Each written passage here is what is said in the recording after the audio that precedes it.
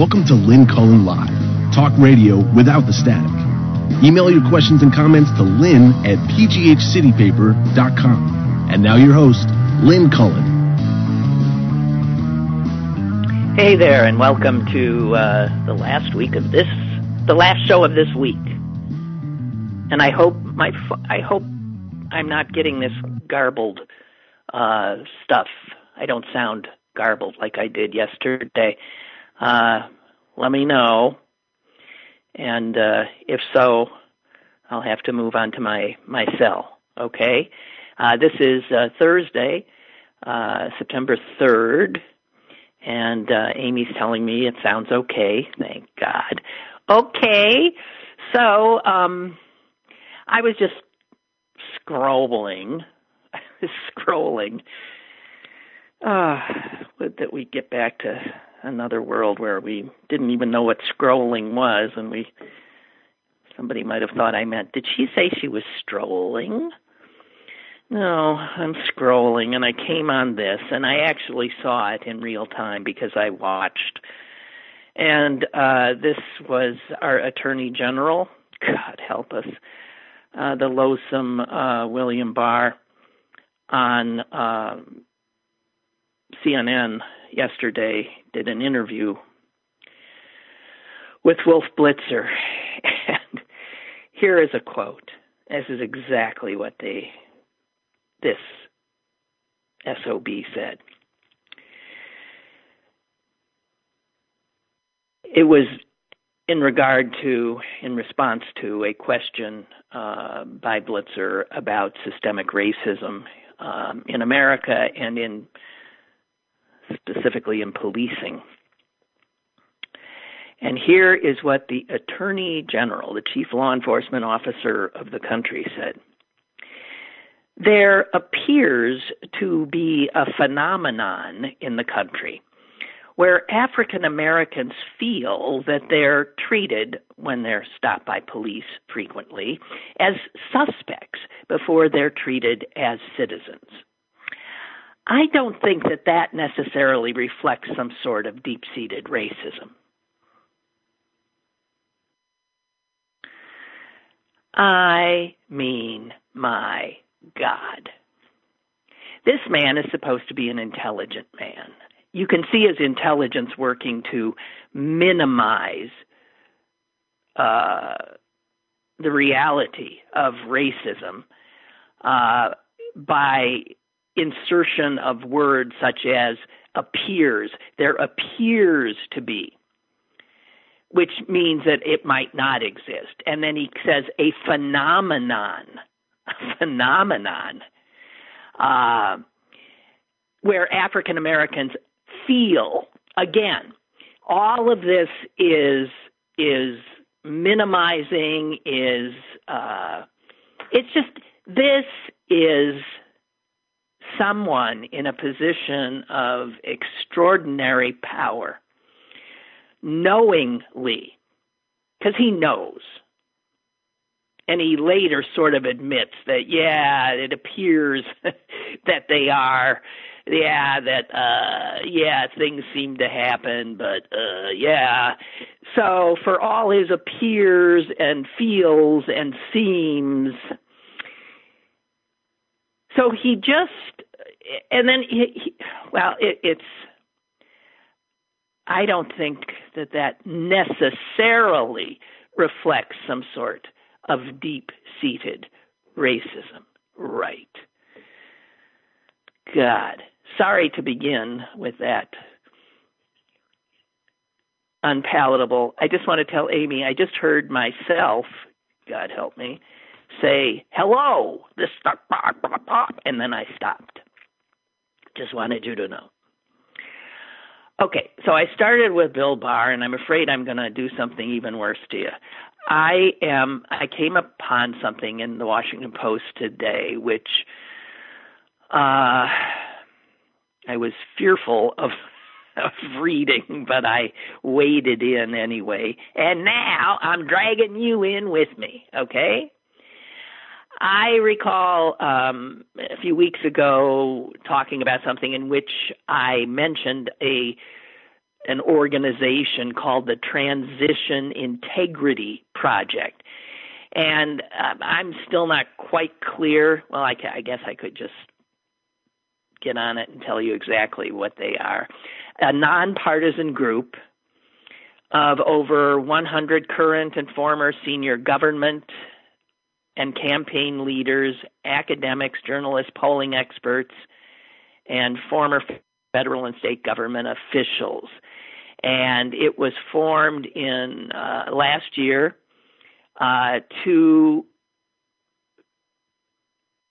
out of concerns around possible manipulation or disruption of our election. The woman who wrote the piece I'm writing is sharing. God, jeez, you can tell I need a weekend. Is a woman named Rosa Brooks. She is a law professor at Georgetown. She's a former Pentagon senior official. She is also a reserve police officer in Washington, D.C.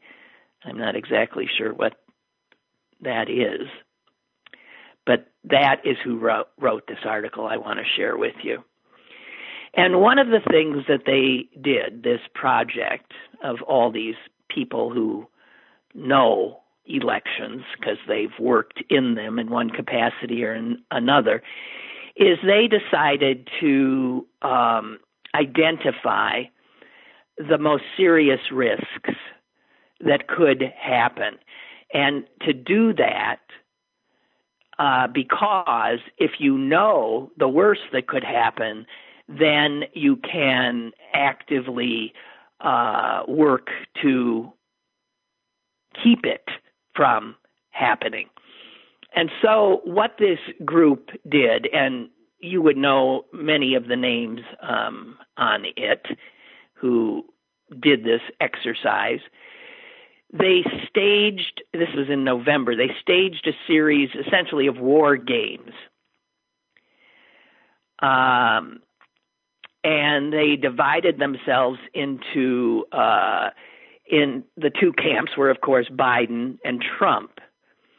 And they had people who were Democrats, obviously, and who had worked for Democrats, being the Biden team, and the same on the other side with Republicans and others who had worked with Republicans on the other side. And she wrote up the worst case scenario. In fact, the scary thing is the only scenario that resulted in a relatively orderly transfer of power from the Trump administration to the Biden administration. This is obviously assuming Biden wins.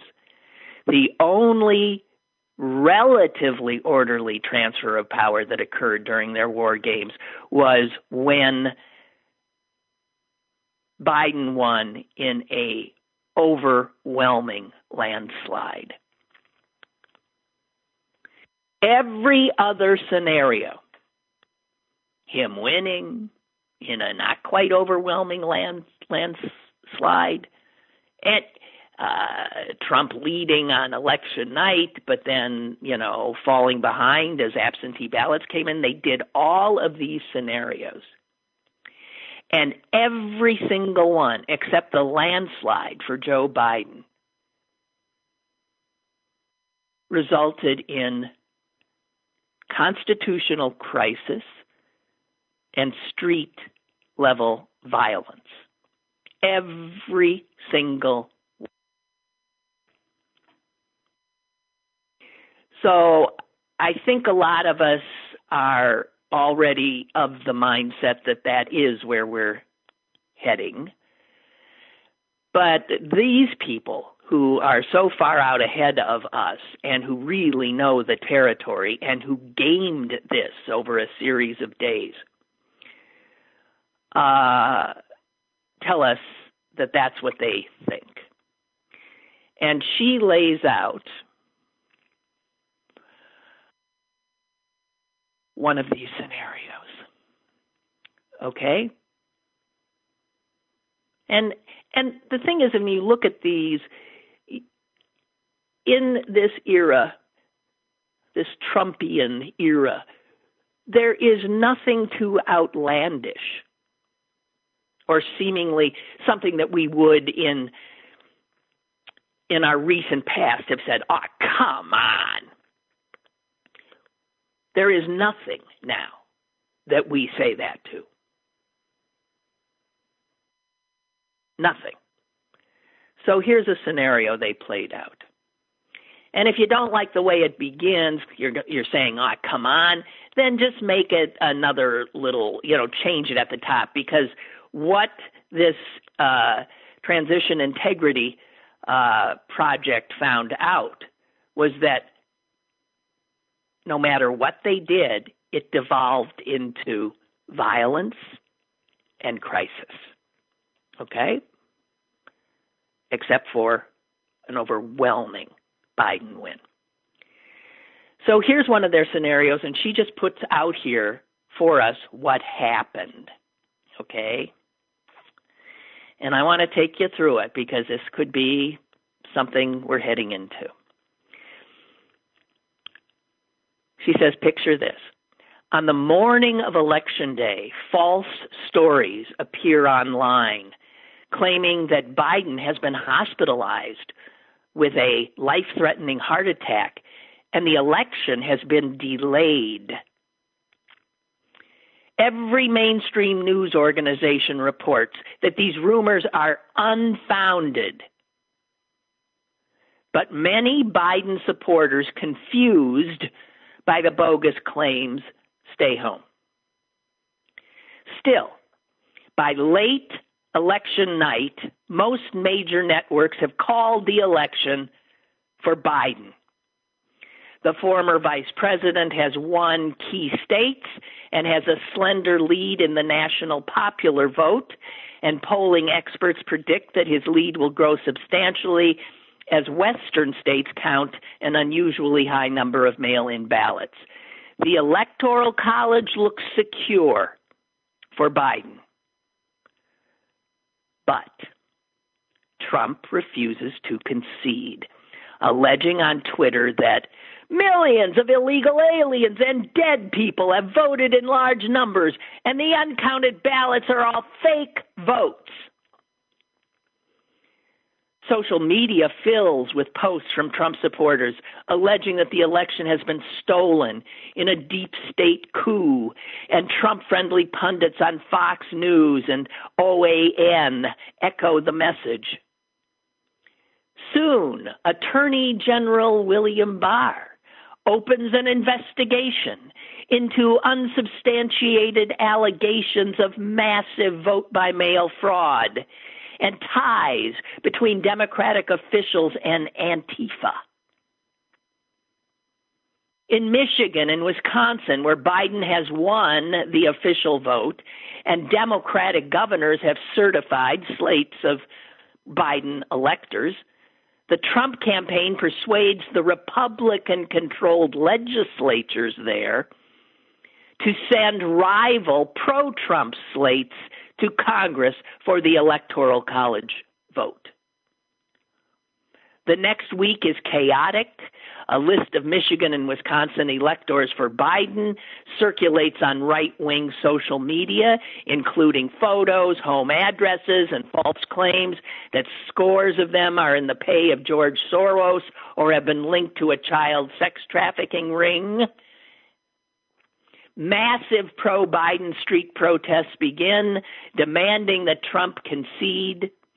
The president tweets, "Real patriots must show these Antifa terrorists that citizens who love the Second Amendment will never let them steal this election." And around the nation, violent clashes erupt. Several are injured and killed in multiple incidents, though reports conflict about their identities and who started the violence. Meanwhile, Trump declares that unless this carnage ends now, he will invoke the Insurrection Act, which would allow him to tweet this: "I will send our incredibly powerful military into the streets to teach these anti-American terrorists a lesson." At the Pentagon, the Joint Chiefs of Staff convene a hurried meeting to discuss the crisis, and it's not even Thanksgiving yet.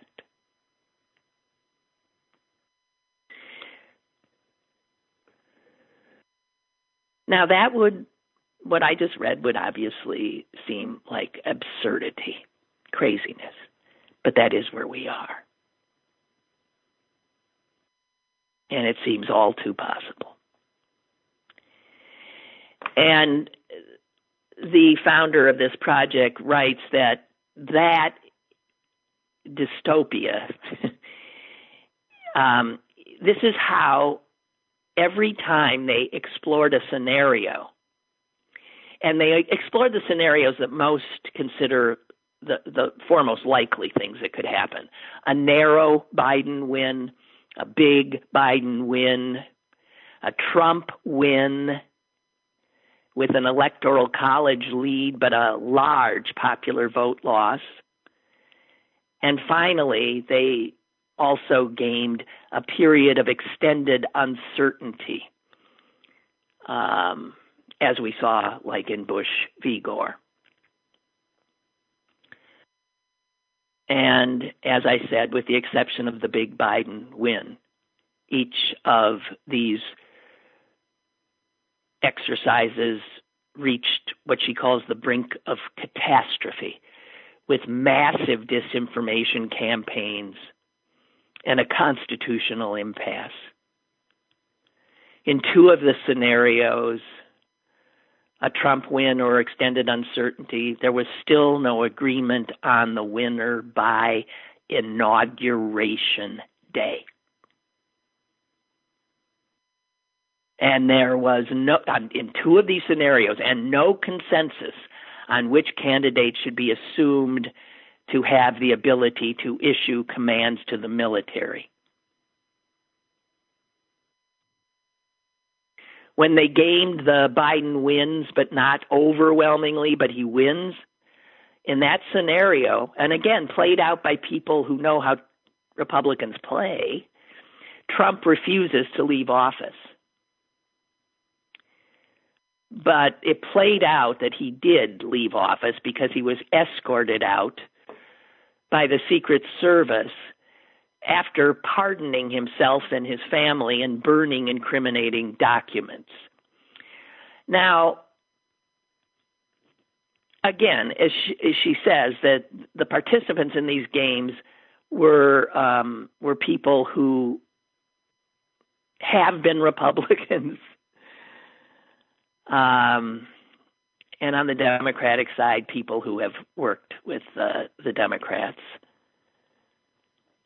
And also something became clear: in every scenario, Team Trump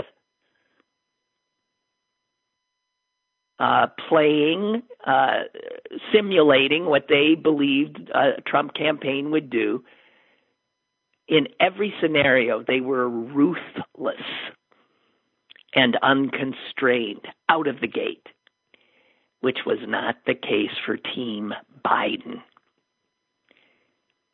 which was constantly reacting to whatever the Republicans were doing.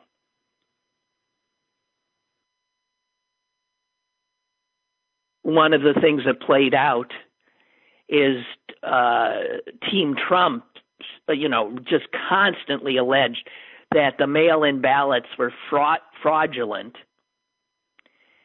and it ended with National Guard troops destroying thousands of ballots in Democratic-leaning zip codes. And as these things are playing out in these war games, over and over, Team Biden urged calm and national unity, while Team Trump issued barely disguised calls for violence, intimidation against ballot counting officials and Biden electors. Both teams did try to mobilize their supporters to take to the streets, Biden calling for peaceful protests while Trump encouraging provocateurs, then using the resulting chaos to justify sending federalized personnel, troops, into American cities to restore order, which of course then leads to still more violence.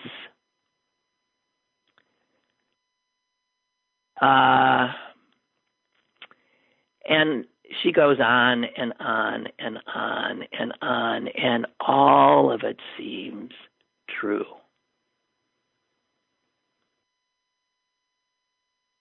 And when they come to like stalemate stuff, it's absolutely frightening with what can happen. If both campaigns send competing electors to Congress to finalize the election, that happens by per the Constitution, I believe, on January 6th in a joint session of Congress that formally counts the electoral votes and announces who the next president is going to be officially.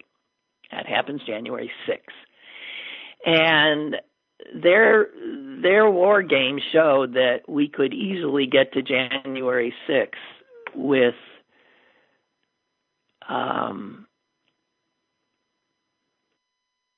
these competing groups of electors coming in, and with the Senate under Mitch McConnell arguing that the Vice President, Pence, as in his capacity as President of the Senate, has the power to decide which electors will be recognized by the Senate. Meanwhile, Democrats argue that the House of Representatives has the constitutional authority to choose which electors should be accepted, and you get into the kind of tangle in which the joint session cannot take place.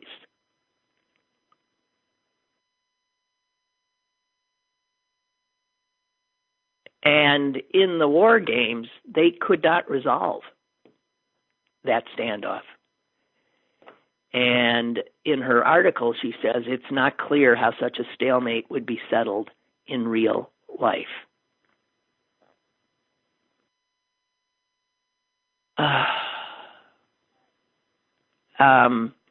It goes on.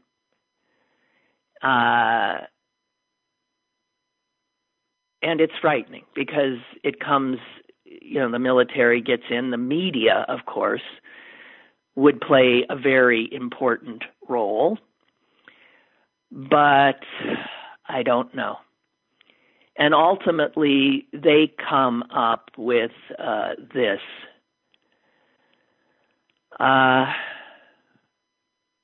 It might come down to us.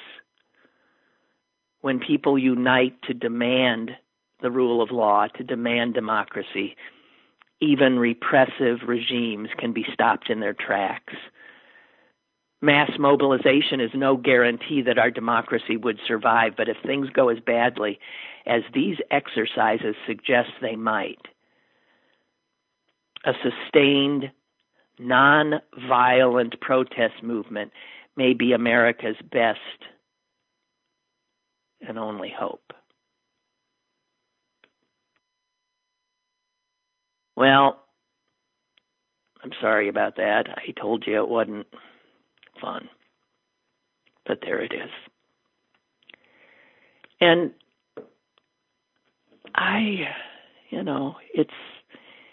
it's all frighteningly plausible, isn't it?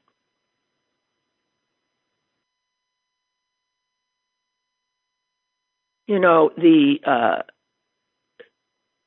federal government has already been weaponized to serve Trump's reelection in a way that I don't think has ever happened before.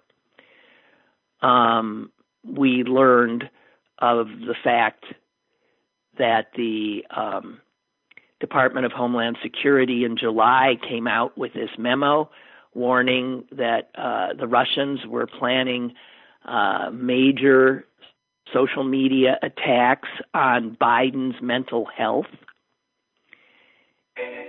And they refused. They refused. The people at the top wouldn't let it out. In fact, the chief of staff of the Department of Homeland Security wrote this to the authors of the report. Please hold on sending this one out until you have a chance to speak to, guess who? The acting Secretary of Homeland Security, Chad Wolf, who deep-sixed it. And make no mistake, if you ever thought that the Kremlin, the Russians, are not working on behalf of Donald Trump, that is Donald Trump's main message, too, is it not? That Joe Biden is somehow mentally incapable, that there's something wrong, right? Which is the most absurd projection that this president has engaged in, since quite clearly something is wrong with him. But why would Trump's Department of Homeland Security, all these agencies now have misnomers for names. This is the Department of Trump Security now. And they would not want this out when it's quite clear that the report is suggesting the Russians intend to do exactly what Trump is doing, that they're coordinated, that they're using the same game plan as they did 4 years ago.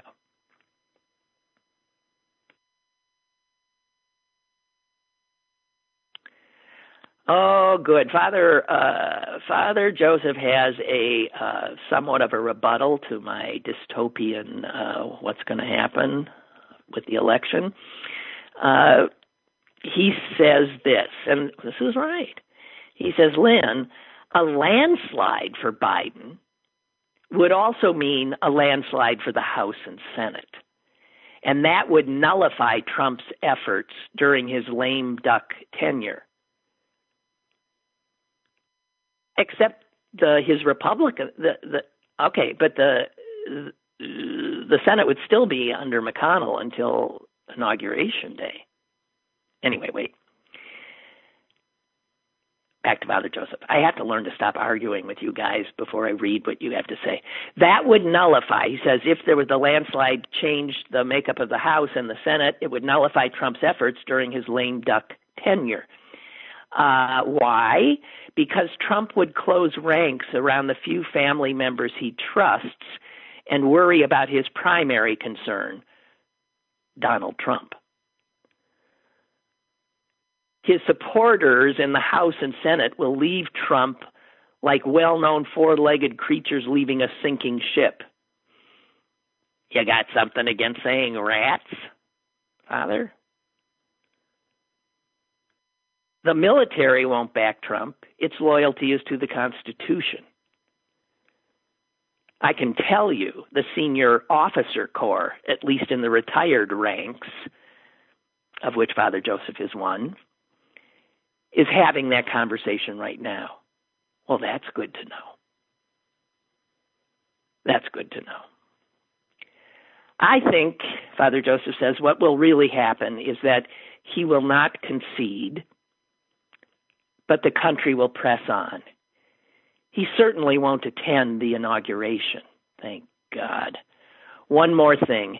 After the inauguration, I suspect the wheels will come off the Trump financial empire. That's because he won't be able to manipulate the justice system as former president.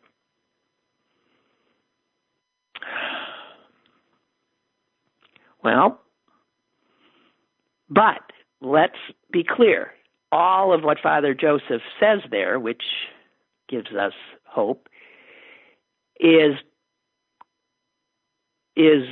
going off the scenario that Biden wins in a landslide.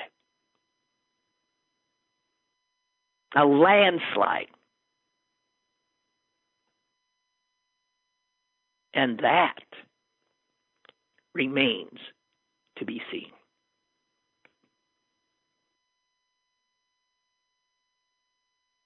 Oh, I'm sorry, Tony. Dear Lynn, I wish you would just stop. No one knows the future. No, but don't we, no, I think you prepare for, just as this project exists, because they felt it necessary to prepare for all possibilities. I think that's just a reasonable thing to do. What would we do if this happened? Is it possible that that could happen? And so you're not caught flat-footed. You've actually considered these things. And as unhappy and as frightening as all of this could be, I don't think hiding from it is a good idea, personally. Oh, God. Oh, dear. I'm seeing things left and right here. Okay, so don't know if you saw this as well. The White House orders a review aimed at blocking federal funds from places that the administration labels anarchist jurisdictions. Guess what those are? Portland, Seattle, Washington, D.C., New York City. Any place that he wants to hurt. And he flat out said in a 5-page memo, my administration will not allow federal tax dollars to fund cities that allow themselves to deteriorate into lawless zones. Now understand, and I said this yesterday, that cities are always strapped for funds.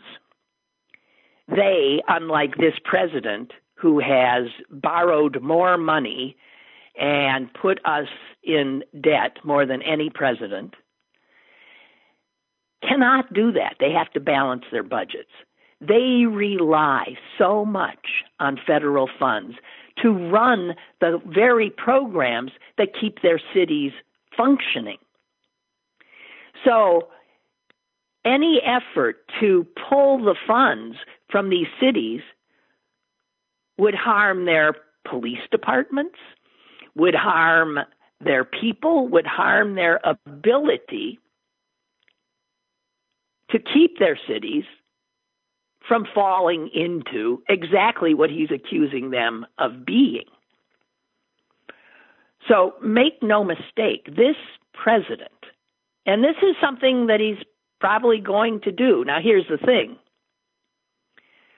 If he does do this,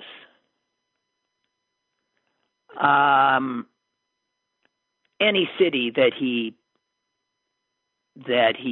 does this to will immediately sue the government and say what he's doing is unconstitutional. And and unless I'm out of my mind, yes, it would be found immediately unconstitutional. So this is just more of him just missing no opportunity to create instability and crisis because he thinks, it remains to be seen, that it serves him.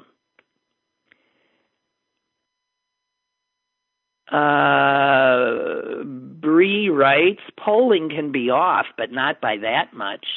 An article I read said Trump supporters won't speak to pollsters, giving Trump an invisible bump of 3%. And the Federal Election Commission chair is a Republican. Well, I don't know. Bree, how can you say polling can be off, but not by that much? It sure as hell was 4 years ago. By that much. Wasn't it? I don't know. This is why we're going to have to see. I've been trying not to look at the polls because, it's sort of like weather forecasters. Trick me once, trick me twice. After a while, when does somebody lose credibility? When do I say, guys, you took me down, the garden path last time, and I'm not giving you a chance to do it to me again. I don't trust your polling. I don't know if you know how to do it anymore. I don't know. I have a caller. Caller, go ahead, please. Hello? Hi. Hi. Hey, if you look at the Electoral College right now, there's something going on out there. It's different than before. It's completely different. It's a different roadmap. Biden's head in Texas. Come on. In the southern states, there's something going to happen here.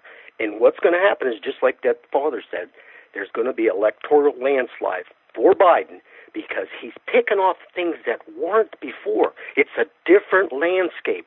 Something's going on out there, and the anger of the people that hate Trump is going to win it. It's Trump.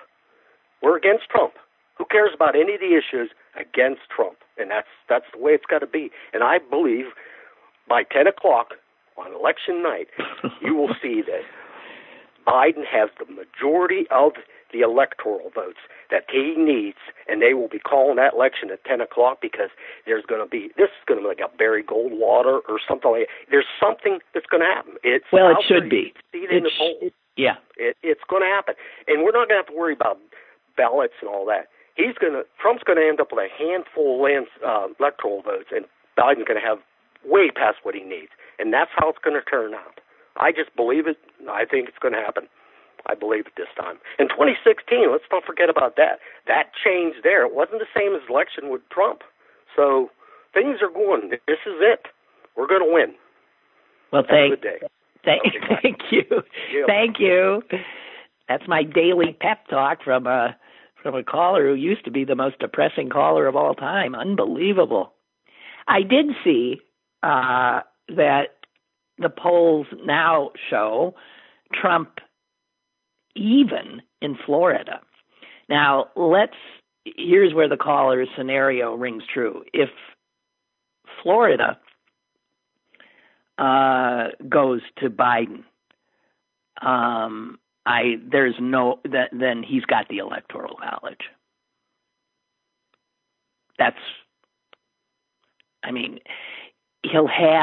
He'll have Michigan. I'm not sure about Pennsylvania or Wisconsin. I'm not. He should have those, which Trump had last time. I don't see Trump taking any state he didn't take last time. And yes, you do see him losing some of those states. Here in Pennsylvania, guys, we have our work to do. Pennsylvania is not a sure win for Biden. Pennsylvania is not a sure win for Biden. And we got work to do.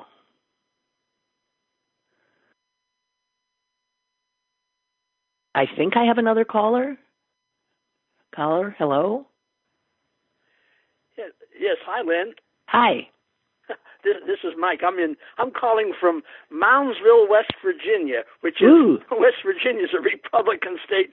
So I'm going to go vote for Joe, but I don't think it's going to count much. Just like it didn't count much last time because the state is going to go for you know who, and I don't know why. Yeah, probably.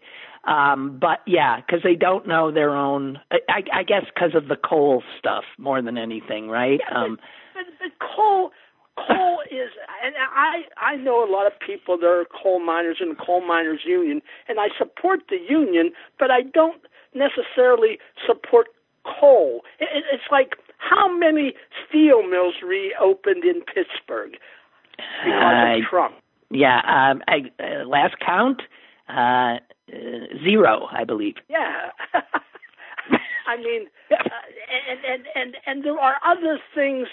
Well, anyway, but the whole thing is that the demographics of the United States of America favor Biden tremendously. Yes. Because, and I think the whole goal of the Trump people is to keep people from voting. If everybody votes, we got it. It will. It possibly could be a Biden landslide. I mean, I was listening to you. I turned you on turn on the podcast this morning, and what you were saying. I mean, it frankly scares the hell out of me. If that would happen, that's a huge. That's tantamount to a civil war. Yes. Yes. We need Barack Obama again. We need somebody that. Well, that ain't going to happen. But I know, and we need Joe Biden and Kamala Harris. We need both of them because they will reunite this country. That's what we need. We don't need division. We need. Well, you know that, and I know that. Yeah. Well, you make sure you vote, because who knows? Who knows? Well, I'm going to vote. You bet. Always vote. But you know, but the country needs to come together, and most Americans, even you talk about Mitch McConnell and Mitch McConnell being in charge of the Senate. Do you think he would support something that's that's against the Constitution? Well, I don't know. But here's the other thing. Mitch McConnell could be a lame duck. He might get, I doubt it, frankly, but he could be. I don't know. I don't know what these awful people will do. They certainly haven't given us any reason to believe they'll do the right thing. But in my heart of hearts, I believe, I believe that there are honorable Republicans. Where are they? Why haven't they spoken out? Well, I honestly, I mean, I'm thinking of people like people like John McCain. He's no. Well, but he's dead. Yeah, I know. I mean, give me a living one who's currently in office. Yeah. Off the top of my head, I can't tell you, but I don't think they're all Trumpsters. They can't. Well, well, he's not in office anymore. Well, okay, I'll help you here. Mitt Romney is clearly not a Trumpster. Right. Mitt Romney is in office, right? Yeah, but it's a bleak picture. It is. God help you down there in West Virginia, and hey, thank you for calling. It's nice to hear your voice. Thank you, Lynn. Thank you. Bye. Bye. Barbara sent me this. I guess it's in the comments in the Washington Post of that article. Little Tony, you might want to turn your, run away. It says, if Trump loses, The days between November 3rd and January 20th will be pure, dangerous, chaotic hell. If Trump wins, all the days after November 3rd will be pure, dangerous, chaotic hell. Yeah. Yeah. That is true. Is there another caller? I'm a little confused, Amy. If there is, come on in. Maybe not. Hello. Okay. No. Oh, hello. There is. Hi. Hey. Hi. I think you hate when people call in with these reports, but I hate when what? When people call in with their sign reports, like how many signs they're seeing out. No, I don't mind that. Go well, ahead. I will tell you that. So I've been driving several hours out of Pittsburgh north and well into red territory, and I of the opinion that already in September there are way more Biden signs than I remember seeing Hillary signs a couple of years ago. I do remember where some of the pockets were for Hillary signs a couple of years ago, and instead of there being pockets, there's just a steady trickle along the roadside here and there. And Good. Couple interesting battling, neighbor conflicts and stuff like that I've been watching. But anyway, that gave me some amount of hope. I agree with what you said that you still don't know for Pennsylvania, but it definitely looks better than it did 4 years ago as far as the roadside count. Okay. Where I've been at, and it's definitely Trump territory. Well, I like hearing that. So thank you. Yeah. The other thing I was going to say, this is the downer, is what you were just saying about McConnell. You've talked about McConnell a lot. You know exactly what he's going to do. Yeah. He's going to do whatever it is he needs to do to keep power for either himself or for Republicans, whether that's constitutional or not. So there's no question that that's, you know exactly what he'll do. So all right. But there's a lot of Biden signs out there. Okay, well, that's so good. Anyway, that's all. Thank you. And thank you. You right, too. bye. Thank you. Bye. And I believe there's one more caller. Caller, go ahead, please. Hey, Lynn, it's David. Hi, David. Morning. Hey, don't usually call 2 days in a row, but you listen to stuff on the television that sparks your interest, and there you go. I was referring to that little party that Trump had on the boat yesterday down in North Carolina, in Wilmington. He was addressing the World War II Heritage City. That's what it's called now. And okay. And what I knew about Wilmington was that there was a massacre down there. And it was the same thing as the deal in Oklahoma there, that Tulsa, that all of these middle class black people got killed because they were showing progress and pulling themselves up from that pre-Civil War status that they had. Wow. And they had in Wilmington, they had the only black-owned newspaper in the United States at that time. That was like the turn of the century, like 1900, I think it was 1898 to be exact. And this move to burn down the newspaper and drive off the editors, and killing a number of citizens, set back the Reformation. I think it's called the Reformation. Is that what it's called? Was that the post-Civil War when we came in to help out the slaves to regain? No, now I'm blanking. Reconstruction. Reconstruction. Thank you. Yes. Reformation was another whole deal. Well, because Jim Crow came in and said this ain't going to stand, right? Yeah. And there's no mention of that. Of course not. It's all this. Of course not. Power broking. Oh thing, God. Where here's the force. I'm standing on this used battleship from World War II and telling you, that that I'm all about this, the World War II memories, but not the Black Massacre memories. Oh, he's so vile. I mean, God help us.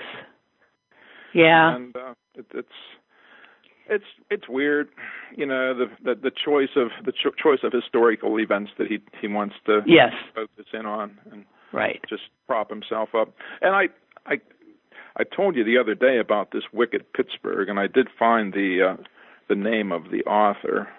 Okay. It's Richard Gazarik, Gazarik, and he's the author of Wicked Pittsburgh, which is a fun read.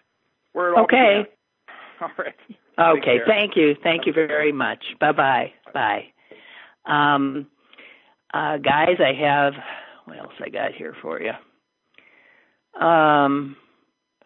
Remember we talked a little bit about that awful woman, Ms. Bell, and suggesting putting some pressure on her employer,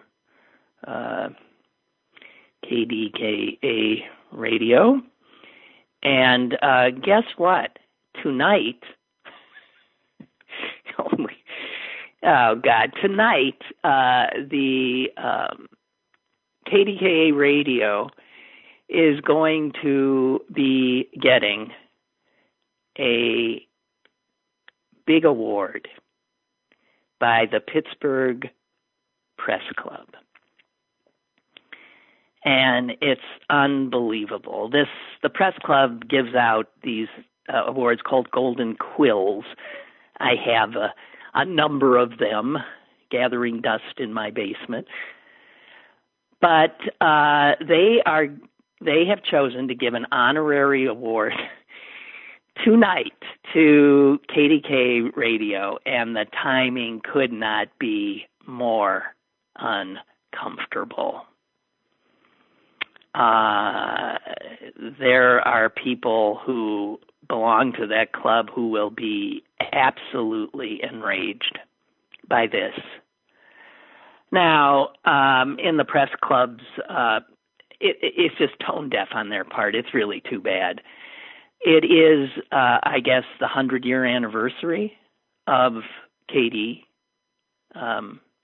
which did start in 1920, so I guess that would make it the 100-year anniversary.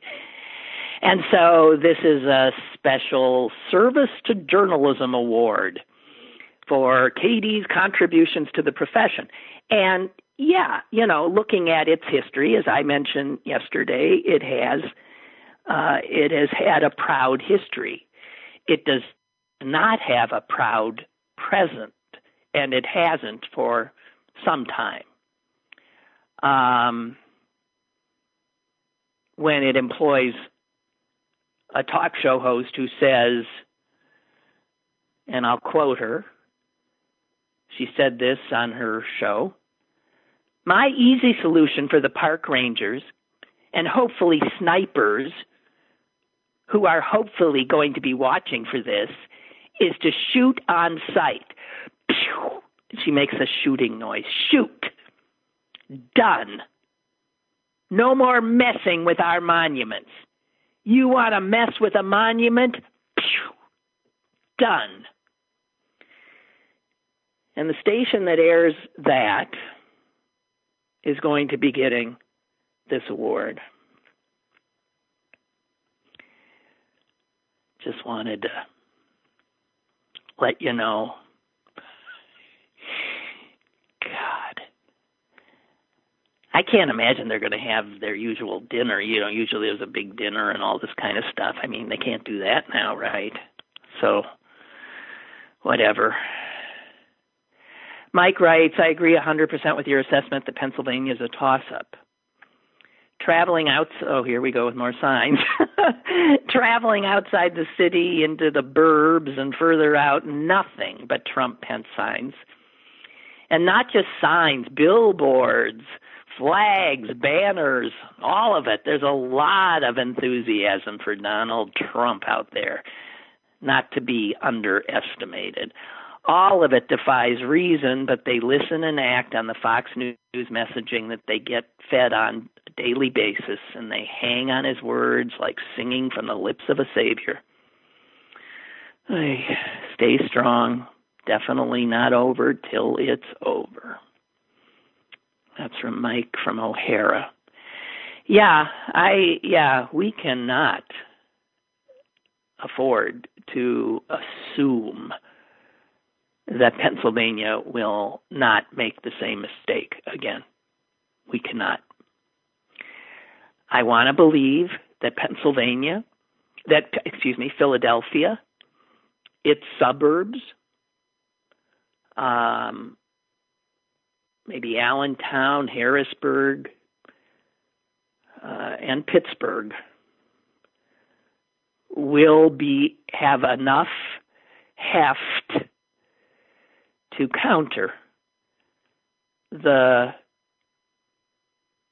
Alabama middle of this state, and that the coasts, the far reaches, east and west of this state, and a few little areas in the center will save us. We have to do more than hope. We have to work toward that end. I also want to, I have you here.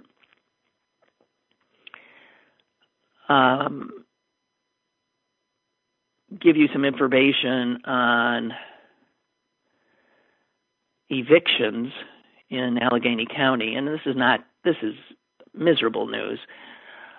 More eviction cases were filed on this Tuesday, than in the prior 2 months combined, as landlords took advantage of a gap between the limits on evictions. So there was a gap because the CDC order, I don't think, goes into place until tomorrow. So landlords saw an opening because there was that gap between the moratorium on the state put in. CMU is tallying these numbers. It says these cases, these new filings, include concentrations in certain areas of more than 10 evictions, and that's in McKees Rocks, Clairton, Penn Hills, Coraopolis, and the city of Pittsburgh's western and northern neighborhoods.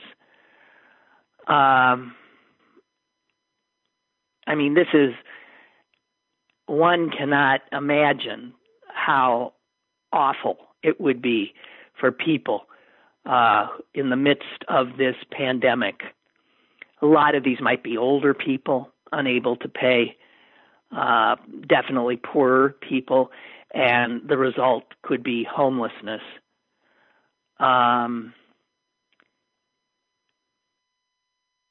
There were 13,000 plus eviction cases filed in the county last year. That's a little less than 60 per day. I want to find this thing.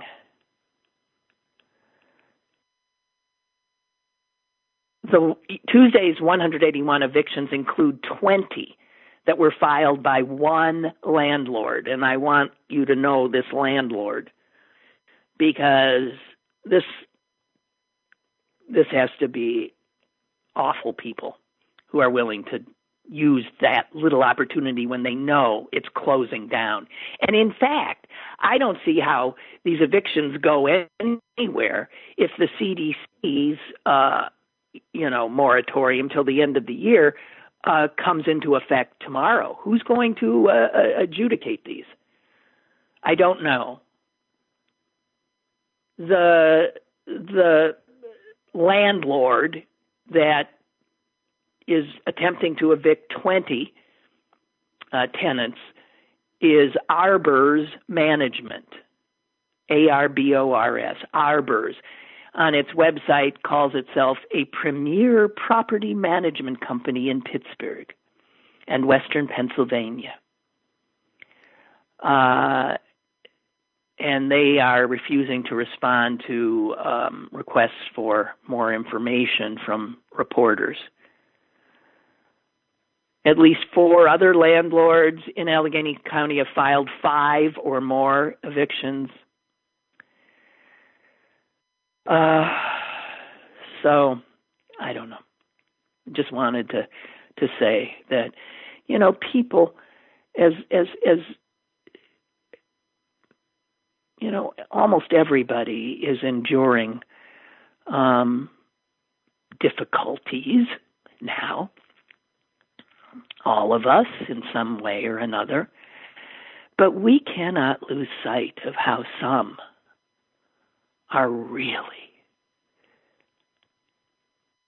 terrified of losing their homes, of being able to feed their children, of avoiding this killer virus. There is so much that when we have an opportunity to, see the bigger picture, and if we are in a relatively safe place, we've got to note that and then do whatever and as much as we can to ameliorate the suffering of others less fortunate. Apparently, we are about to enjoy a beautiful Labor Day weekend. And while we are, and I hope not partying, we do not need to see the same kind of ridiculous spike that happened because some people think, but it's Labor Day, and we always have the so-and-sos and this and that's over for a barbecue. If you can't be smart about it, well, I just don't know what to say. Well, we're enjoying this beautiful and I hope safe Labor Day. People in the western and southwestern United States are heading into a hell. And I don't know if you're aware of that, but a hell. Temperatures forecast to set records for hottest days ever in various locations. Expected to get up to 115 degrees in the San Fernando Valley.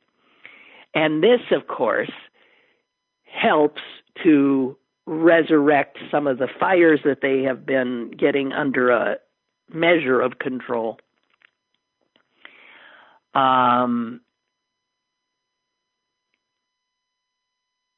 Nevada, Montana, Utah, California, all are facing some really nasty weather. The Weather Service is forecasting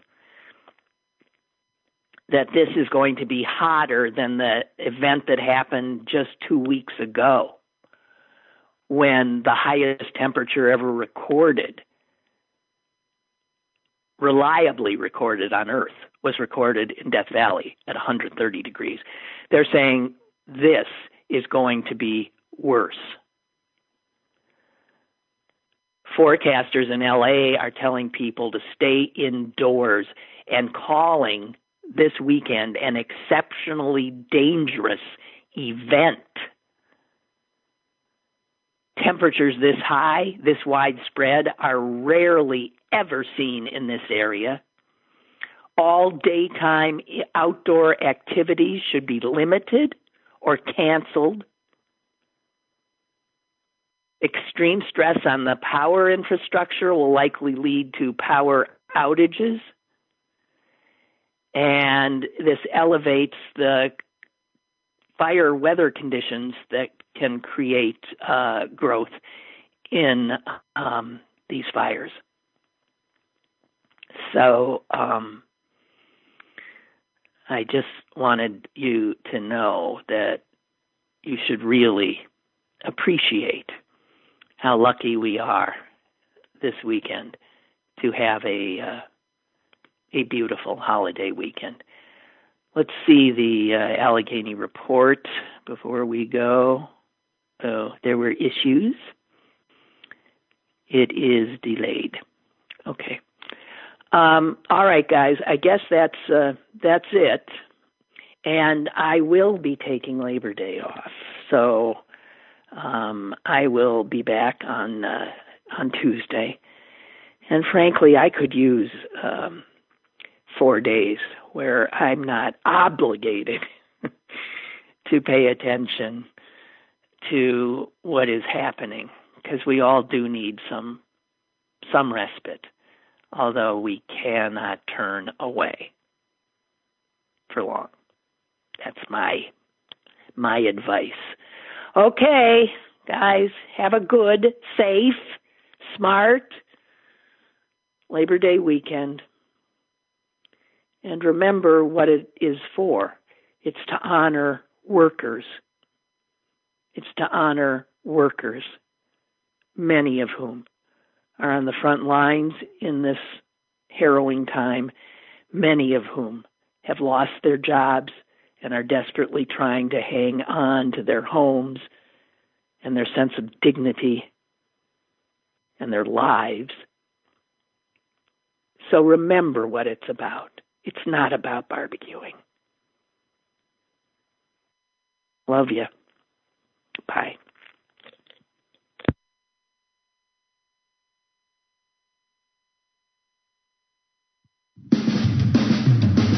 Lynn Cullen Live, Monday through Friday from 10 a.m. to 11 a.m. and archived at pghcitypaper.com. The opinions expressed on Lynn Cullen Live are those of the host and do not necessarily reflect the viewpoints of Pittsburgh City Paper or its advertisers.